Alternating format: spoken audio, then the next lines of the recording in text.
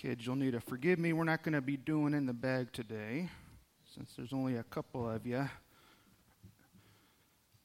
don't even think we have any people following us online today. What about you? I know, sometimes that's the best one, right?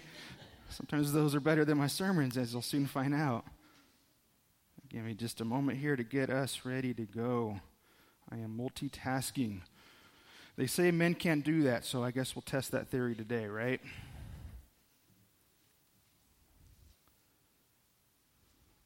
And online, I know you're just seeing a screen, so just give me a moment here to connect.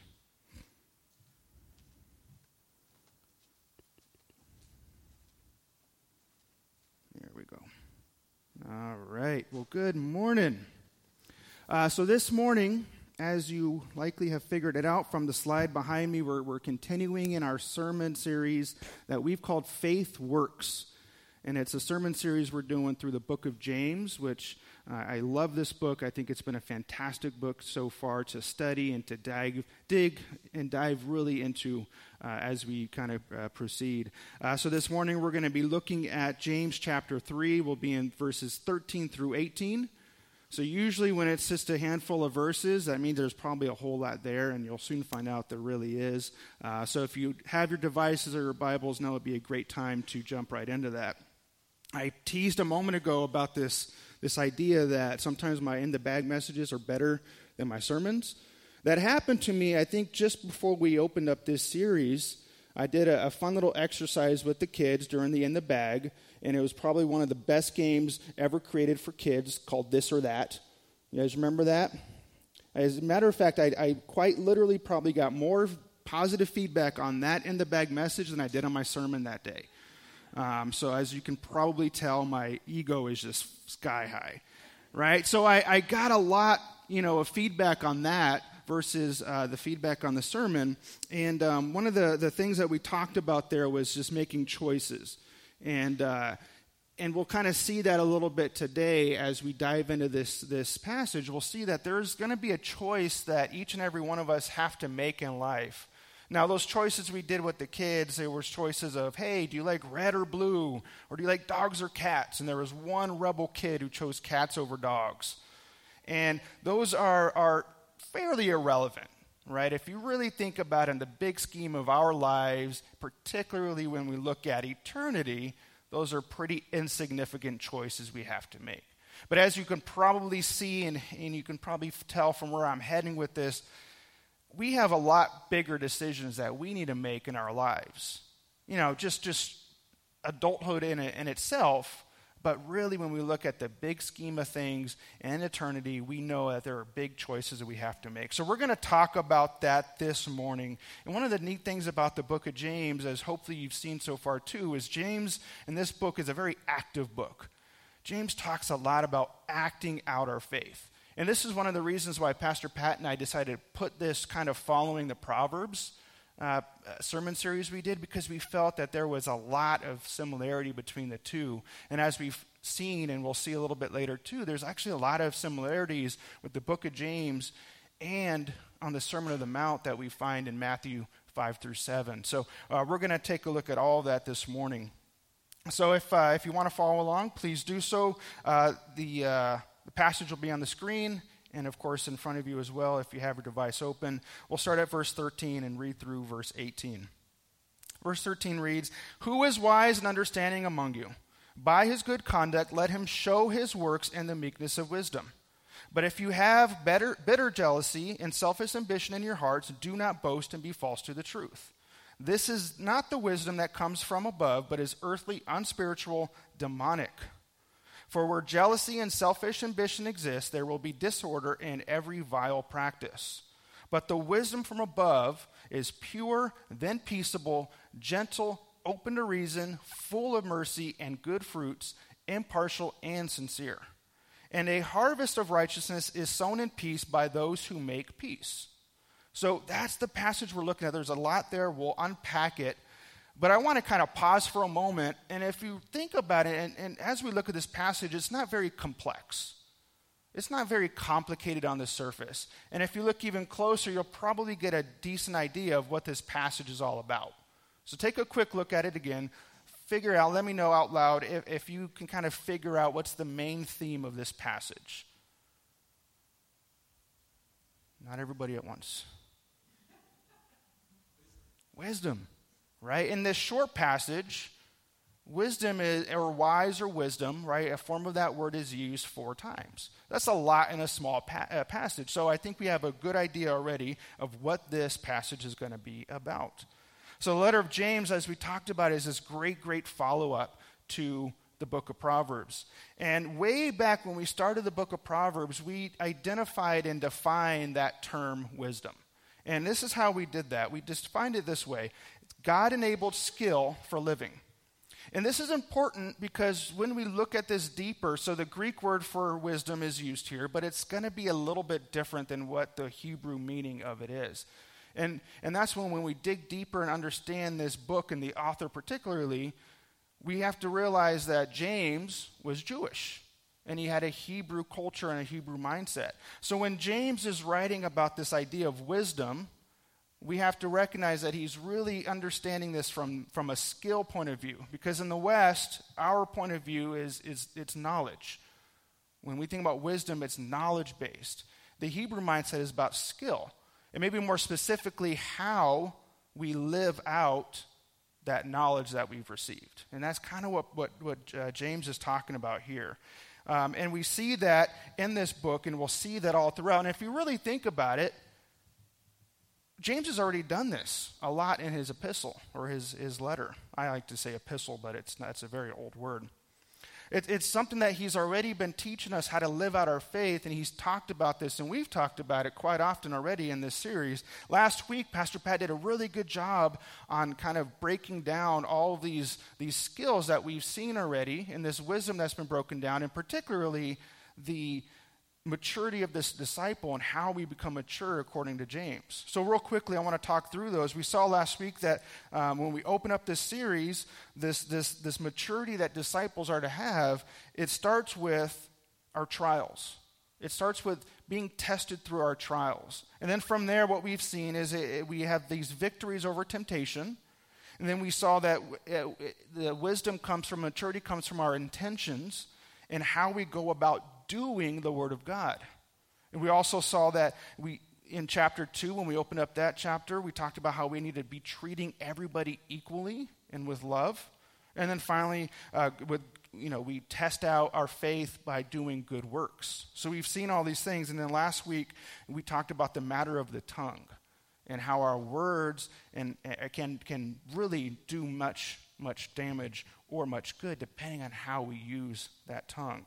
And what's interesting about this passage, when you look closely at it too, is it's verse 13, that you in verse 13 is tied directly into that you in verse 1. So he's still on this idea of the tongue, and he's still on this idea of how we're to live out our faith in a wise manner. So he's talking about that there. So really what he's doing a couple things in this chapter. He's saying that we need to rely on God to tame our tongues. And then what we'll see today is we need to rely on God with wisdom and with that godly wisdom. So the main idea, like I said earlier, this is not a complicated passage. So the main idea, you probably already guessed it and filled in the blanks, which is great. The main idea is this: a mature disciple seeks wisdom from God. A mature disciple seeks wisdom from God. So what we're going to do this morning is we're going to talk about these two contrary types of wisdom that this passage develops. And we're going to talk about these two types of wisdom, and we're going to answer a couple questions along the way.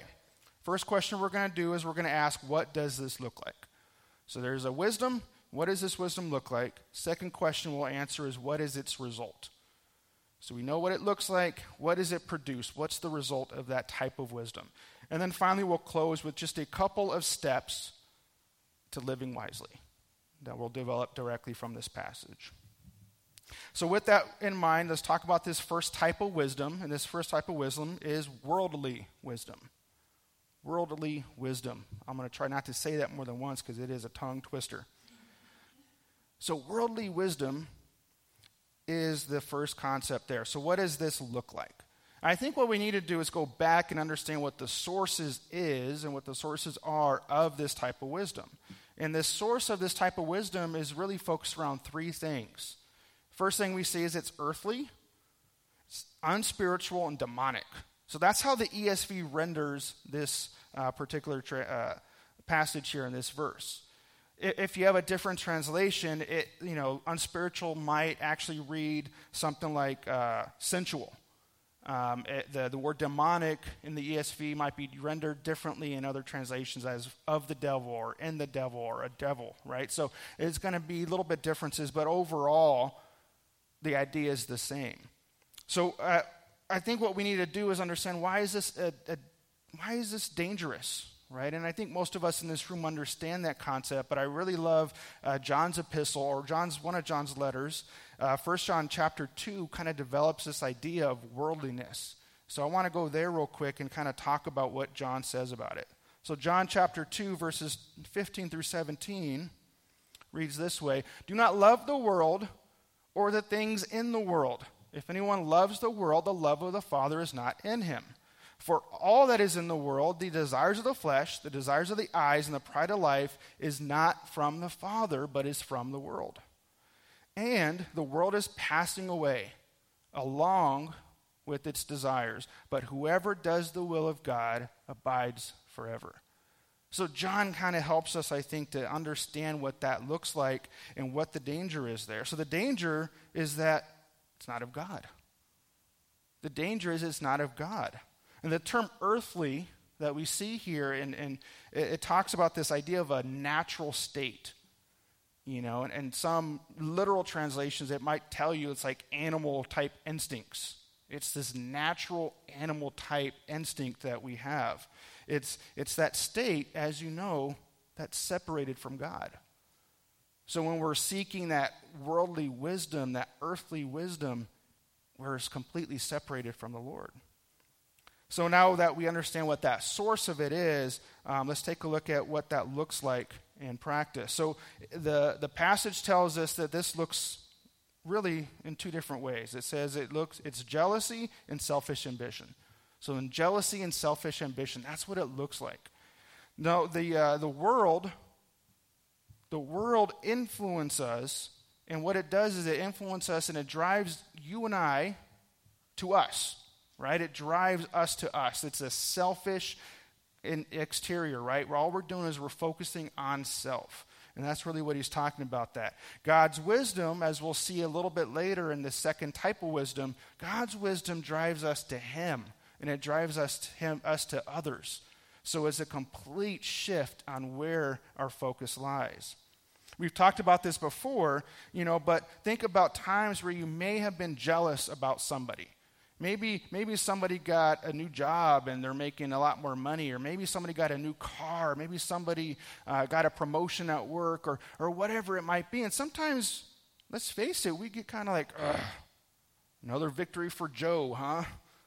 Right? And sometimes I think we have a tendency of doing that. So how many of us maybe in that same breath have said, you know what, God, I've been faithful. I pray every day. I go to church every week. I'm a good dude. How come Joe's getting all? How come he's getting everything? What about me? I'm sure each of us have been guilty of that at least once or twice. I want to quickly just kind of take a quick sidebar. Verse 14, if you really look at it closely, verse 14 is actually a command. James gives us a command in verse 14. He says, if you have bitter jealousy and selfish ambition in your hearts, here's the command: do not boast and be false to the truth. So he's warning, and remember, he's writing to a group of Jewish Christians. So he's addressing things that are happening in that community, in that body of believers. So there's somebody in that body of believers that is acting out of jealousy, bitter jealousy, and selfish ambition, and he's warning against those things. I don't usually look at the Message translation. It's a paraphrased Bible. If you're not familiar, Eugene Patterson did some work on that. I don't usually look at that too often, but every once in a while they have some good stuff in there. And they did a good job rendering this verse, and that's verse 14. Patterson says it this way. He says, mean-spirited ambition isn't wisdom. Boasting that you are wise isn't wisdom. Twisting the truth to make yourself sound wise isn't wisdom. That's really, I think he did a good job in paraphrasing that verse, because that's really what he's talking about. People talking about things to make themselves look wise, and they're not wise. And unfortunately, if our eyes are not focused on Jesus, we can easily be led astray. And that's what he's warning us about. So we understand what it looked like. So what does that produce? What is its result? And it's pretty simple here too. It's just a couple words here that we'll talk through, and it's disorder, and the second word is evil. It produces disorder and evil. And what we see here, verse 16 talks through this a little bit, and it's really that latter part of verse 16. And if you think about it, I've met a whole lot of people in my life, as have you. Think about some of those individuals in your life that you've met, that their lives they seem like they're completely out of control. They're out of control. They're always busy. They're always late. There's always something happening in their life. There's always that drama, right? And sometimes we read about it on social media. Other times we hear about it in the break room, or we hear about it on a phone call. We've all met those individuals that their lives are completely out of control. And I'd be honest, and I'd be, maybe I'm just reading into things, but I would say that those individuals are likely not seeking the wisdom of God in their lives. Because even when our lives are chaotic, if we're seeking the wisdom of God, generally speaking, just like the passage that Susan read earlier from Romans 8, it tells us that he's still in control. And when we let go of that control and we allow him to control, that allows that chaos to turn into peace or joy. That's why we read, even here in James and other letters, we've got to be joyful even under trials, tribulation. And we see that often in the New Testament. But I do think that this verse talks more about, and less about, this busy, out-of-control individual, because what we see here is this idea here, it produces evil. And that's the scary part that we have to see. That term that we see in the ESV, every vile practice, could really just be immediately translated literally evil. And that's what it produces here. It leads to evil. It leads to chaos.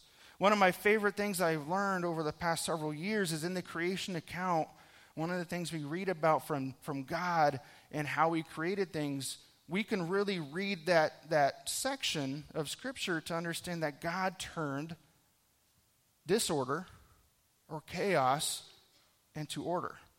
He turned disorder into order, and that's what we see when we're living under him. And here's what we have to get from that. He's already done that for some of us, and he is able to do that. When we try to create order out of disorder in our own power and within our own might, it doesn't always turn out so great. So God can do that to you and I, and I suspect that he's already done that for many of us as well. Psalm 19 helps us to see that too. He says this, Psalm 19 verse 7, "The law of the Lord is perfect, reviving the soul. The testimony of the Lord is sure, making wise the simple." God has the power to make wise the simple. We'll touch on that a little bit later as well. So we see that there's a choice that needs to be made. And what does this passage tell us? Is it tells us that it's the law of the Lord. So we can translate that to the word of the Lord. The word of the Lord directs us. The word of the Lord helps us to see these things and helps us to be wise. And so when we lose sight of that, what do we begin to do? We begin to rely on our own knowledge, our own understanding, or, unfortunately, those things of the world that can really get us sideways. And if you think about the world and its influences, what did Jesus say about this world? Who did he say was in charge of this world? Satan. He said himself that Satan was the prince of this world, and that's what we have to see when we're comparing the two. So it's a matter of choice. Spoke about this earlier. It's a matter of choice. We have to make a decision to follow after God's wisdom, even when it might be difficult, versus following after the wisdom of man and of this world. So we've seen that first type of wisdom, that worldly wisdom. So let's talk about this other one, this positive aspect of what we see here from James, and that's, of course, godly wisdom. Godly wisdom. So let's talk through that. So I think we got to go back to verse 13. James clearly marks the foundation of this thing, okay? He marks the foundation of wisdom. He says that it's in good conduct and meekness. Good conduct and meekness helps us to see that. So what we can do, and again, we see another command from James here. We see another command. This idea of wisdom is, as one commentator put it, it's the capacity to live life as it ought to be lived. It's the capacity to live life as it ought to be lived. It's the application and the practice of our faith. So what does that look like? First thing, and it's real quick, and it's a simple one, is in verse, it's a list. We'll go through a long list of things that it produces. And it starts in verse 17 with pure. Okay, so that's the first thing that it produces. And notice how he says first pure. That has to, it's primary. That idea of first is it's of most importance. It's primary. It has to start there. It starts there because God is pure. If God is pure, then we are seeking after his pure wisdom. That's a designation we see there. Purity begets purity. And that's what we need to see here as well. So our lives, and we've seen this in the scriptures, need to be blameless and righteous and just before God and man. And that's impossible with God, with earthly wisdom, as we saw already. Second thing we see here is it has to be peaceable. Peaceable. So again, remember, we're looking at this from the verbiage and the translation from the ESV. So there's a lot of different translations, and they have a lot of different words used here. But this is the ESV that we're looking at here. So recall earlier we talked about James and his Hebrew mindset. And his Hebrew mindset, there's going to be a specific purpose in his usage of the word peace, right? So if we're looking at it from a Hebrew mindset, then he is likely referring to this idea and concept of shalom, that Hebrew idea of peace. And again, that Hebrew idea of peace is going to be a little bit different. It's a state of mind that is satisfied and has relationships which are characterized by harmony. So that's one simple explanation that I received this week on this idea. So I'm going to say it again because I butchered it a little bit. It's a state of mind that is satisfied and has relationships which are categorized by harmony. So think about your own relationships. Think about your marriage. Think about your relationship with your children. Think about your relationship with your grandchildren or those who are close to you, your work relationships. Are they characterized by harmony? Are they living out this idea of being satisfied? Are you satisfied in living out harmony with these people that you deal with most often? So we see what we do, and as we go through this list, you'll see that there's a lot of it that's very personal and very relational. And I think James does that on purpose. Next thing we see here is that it's gentle. Gentle. The great Puritan preacher Jonathan Edwards said, "Gentleness may well be called the Christian spirit. It is the distinguishing deposition in the hearts of Christians to be identified as Christians. All who are truly godly have a gentle spirit in them." So this idea of gentleness, we talked about this just a couple of weeks ago, or actually just last week, didn't we? About taming the tongue. That's really a lot of what we're talking about there. So I won't touch on this too much because Pat talked about it a lot last week. But again, are we gentle in the manner that we're dealing with others? Are we gentle in our dealings with others? Next thing we see is we need to be open to reason. Open to reason, right? I think immediately our minds go to social media or dealings with others from different side of the fence. And I think that's a reasonable place to go. But this phrase, it actually alludes to this idea of obedience and agreeableness. And it talks about this idea of being compliant and teachable and be willing to be persuaded and to be willing to yield to one another. That's the concept here that James is talking about. And when you break it down like that, it becomes more and more difficult when you're dealing with somebody We're dealing with the government official and things that are affecting us in our world, in our culture today. But that's why James says we need to stick to the Word of God, and we need to stick to Him and seek after His wisdom, because otherwise we're going to be in a muddy puddle. So this idea here says we need to be, open to, being reasonable with others, and that's not an easy thing to do. And I tell you what that does is it requires a humble heart and a humble attitude. And again, that's not always easy either. Next thing here you see here is full of mercy and good fruits. He puts this phrase together, full of mercy and good fruits. So this idea of mercy could refer to as compassion, or even in this context, empathetic, having empathy with somebody else. So there's a little bit of different aspects that we can take from this.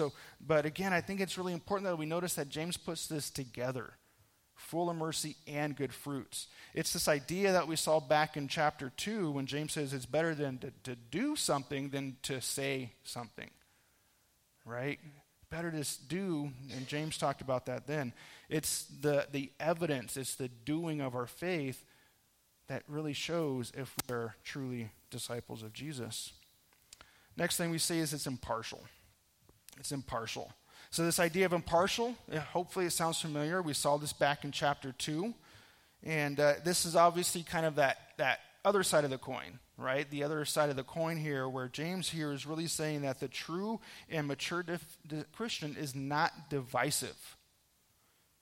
It's something that says that they tend not to stir up friction in a group. Again, it's really difficult to do that. How hard is it to not respond to somebody who says something foolish or who says something that we don't agree with? It's really hard. But again, think about it in the context of the church. We are to be unified as a church body. Pastor Pat a couple weeks ago talked about Ephesians chapter 4. That's a great book or a great chapter that helps us to understand what that unity looks like within the church and within the body. And that's really what we're talking about. Somebody who does not stir up friction within a group. And that's what he's talking about there. They have this idea and this mindset of unity and agreeableness. And again, is this true in your relationships? Is this true in your relationships? I don't know about you, but I've met people even in my own family, that they always have to be right. They always have to be right. They always have to be the last one to get a word in. You're leaving the room and they just say one more thing just to get the last word in. Have you ever met anybody like that?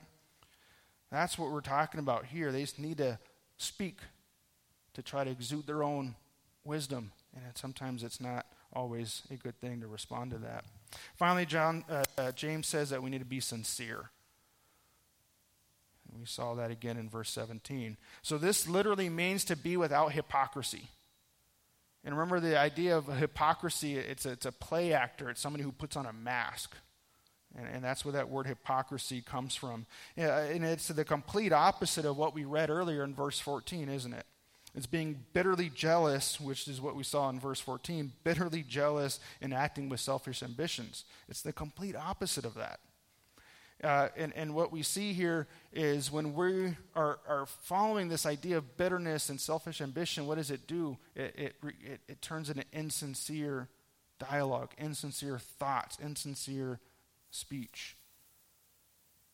I was an HR leader and representative and manager for 20-something years. And you can probably imagine how many people like this I met and dealt with over that period of time. I dealt with a lot of insincere people who are angels when they sit in your office, but then they leave that office and they're making their employees' lives incredibly difficult. You ever met anybody like that? Those are marks of people who follow after the worldly wisdom, who take the steps and the shortcuts of the world versus the steps and the wisdom from God, which might take a little bit of extra time to get there. Maybe you won't get that promotion because you decided to do the right thing. And we see that often, and particularly in the business world. So these are the characteristics of godly wisdom as we see spelled out in verse 17. And this wisdom, and this is what that wisdom from above looks like. So let's talk about what the result is of that. The result is spelled out for us in verse 18, and it's peace. It's this idea of peace. This idea of peace. And if you look closely, verse 16 and 18 are polar opposites. There's a strong contrast there. Verse 16, we saw disorder and evil. Verse 18, we see peace and righteousness. So James is clearly indicating what these two types of wisdoms are, and they're complete opposites. Specifically in verse 14, what we see is that picture again of the farmer, one who sows peace. And what does that peace produce? It produces righteousness. So you're laying down seeds of peace, and that produces righteousness. And that's what James is talking about here. So we've seen that mature disciple seeks wisdom from God. Mature disciple seeks that wisdom from God and from above. I almost used from above and from below instead of worldly and godly wisdom, but that just didn't flow very well. So this is where we landed. So what we've seen so far in this series, there's a lot of callbacks to James's half-brother Jesus and his teachings, particularly when we look at the Sermon on the Mount. So I don't think it would be a sermon in this series without taking a look at some of those comparisons.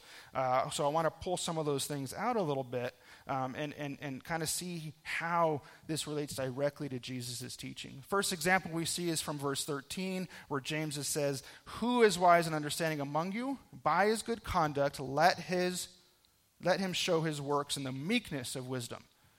And that directly correlates to Matthew 5:5. "Blessed are the meek, for they shall inherit the earth." What about James 3:17? "But the wisdom," we just went through this list, "is pure, then peaceable and gentle and open to reason, full of mercy, impartial, good fruit, full of mercy and good fruits, impartial and sincere." Matthew 5:7-8 reads, "Blessed are the merciful, for they shall receive mercy. Blessed are the pure in heart, for they shall see God." And just one more example is James 3:18. "A harvest of righteousness is sown in peace by those who make peace." Matthew 5:9. "Blessed are the peacemakers, for they shall be called sons of God." We are called to be peacemakers and drive unity, not to argue and to bicker and complain and all those things. And my goodness, it's difficult. So I told you earlier that those are the two types of wisdom. So I want to at least give you a little bit of something to kind of take home with you. Here are a couple things. This is not an exclusive list, of course. There are 2 steps that I wanted to share with you of living wisely. First thing we see here is to be obedient in God's word. To be obedient in God's word. So we've seen already that this idea of biblical wisdom is more than accumulating knowledge about the Bible and about God. There's a lot of theologians out there, particularly in liberal universities, who do not believe in God. But rather it's about being obedient to what we know. And hopefully this sounds familiar because we did talk about this a couple weeks ago. John chapter 14:21 says that whoever, this is from Jesus, "whoever has my commandments and keeps them, he it is who loves me. And it is he who loves me that will be loved by my Father, and I will love him and manifest myself to him." So we've seen this already, that when we're obedient to the word of God, which is the source of God's wisdom, then as we just saw again, we saw this, that it results in this growth in our maturity as Jesus followers. And it results in the maturity of your relationships with God and man. I came across a quote this week from a gentleman by the name, he's a pastor, professor, author, Grant Richardson. And he said that wisdom is the ability to look at things from God's viewpoint. Wisdom's the ability to look at things from God's viewpoint. And just based off of what we just looked at, and based off of that quote, we can discern and deduct that we are going to seek that wisdom from God, from his word. And that's what we need to be doing here. Another quote that I came across is James Adamson. He says that the first step in genuine wisdom is to know God. We can't get godly wisdom without knowing God, so we have to go to the scriptures to find out. And Jesus himself did that, didn't he? If you were here during Easter, we went through Luke chapter 24, and one of the sermons was on the road to Emmaus, the Emmaus Road passage, and it was a wonderful passage, and we learned that that these two individuals encountered the real Jesus, and that's how their faith was strong and made strong. It wasn't through hearing, it was a matter of encountering Jesus. And I think that's what the sermon title was. But the story, if you're not familiar with it, is that these two disciples, after the resurrection and after Jesus was gone, they didn't see the risen Christ, so they went back home. So they got on this road and they began to leave and they began to go home. They were sad, they were disappointed that Jesus was not there. And Jesus went to them. Jesus went to them. What's going on, guys? You good? And then the scripture says this, and this is one of my favorite verses, and beginning with Moses and all the prophets, he interpreted to them all that the scriptures, interpreted in them and all the scriptures the things concerning himself. Jesus himself went back to the book of Moses and the prophets, and he shared with them all that they needed to know that pointed to him. And we read that their hearts burned and their eyes were opened and they saw Jesus and they were comforted. And that's what we see there. So the first thing we need to do is be obedient to God's word. And then finally, the second thing is we need to have a humble heart before God and man. We talked about that a little bit earlier. We have to have a humble heart before God and man. Humility, and this idea of humility is found in that word meekness that we saw earlier. It's found in that idea of meekness we saw earlier. And again, it's directly attached and associated with this idea of wisdom. And being agreeable and being able to be learned and able to be teachable. And this idea of this heart is what we saw in verse 14 with this earthly wisdom it is produced. So we see that we need to have a humble heart before God and before man. Again, we talked about the Proverbs earlier, and I think this is a great verse that helps us to see this. When pride comes, then comes disgrace. But with the humble is wisdom. So we see this idea how the humble humility, humble heart, and attitude before God and man is a mark of godly wisdom. I want to share with you one last biblical example. Frankly, these are just a couple of steps. I told you it's not an exclusive list. But here's another example of seeking godly wisdom, and it's from the account that hopefully is familiar to most of us of Solomon. 1 Kings chapter 3, we see that God appeared to Solomon in a dream. And he told him, what is it that you want? And what did Solomon ask for? He asked for wisdom. He asked for wisdom for the purpose of leading and serving the people of God. Right? So he wanted to have this wisdom from the Lord because he knew his own wisdom wasn't going to be enough. So the Lord was pleased with this request, and what did he do? He gave him more wisdom than anybody from before and following him. He was the wisest man. So Solomon didn't have to go and hit the books. He didn't have to go to seminary. He didn't have to go and find the wisest man on earth. He gained his wisdom from God. God was the giver of wisdom. So that's why we have to see him. Earlier we saw this idea from Psalms 19 that God can make the wise or the simple wise. Now, don't quote me. I'm not calling you simple. But I'll gladly take that designation of simple if that means God can make this guy wise. And God can, and God has with most of us in this room. So we talked earlier about this idea that we need to make a choice. We need to make a choice of either following after the things of this world and this worldly wisdom, or to follow after the things of God and this godly wisdom. That's the choice that we all need to make at some point in our lives. And sometimes that's, situational. Other times it's a large aspect of our life. So again, maybe to put it in simple terms.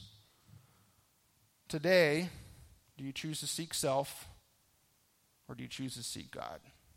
Let's pray.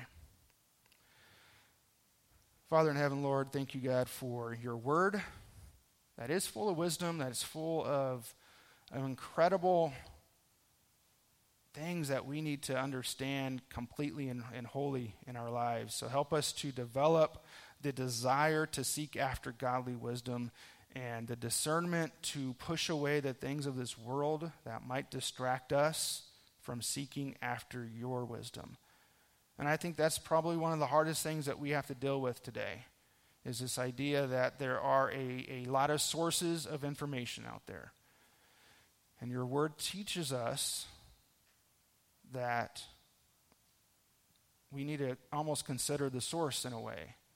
And we need to make sure that whatever we look at and whatever we try to employ in our lives aligns with the Word of God. So help us to do that. Help us to know your Word so we can know you better. And we ask that in Jesus' name. Amen.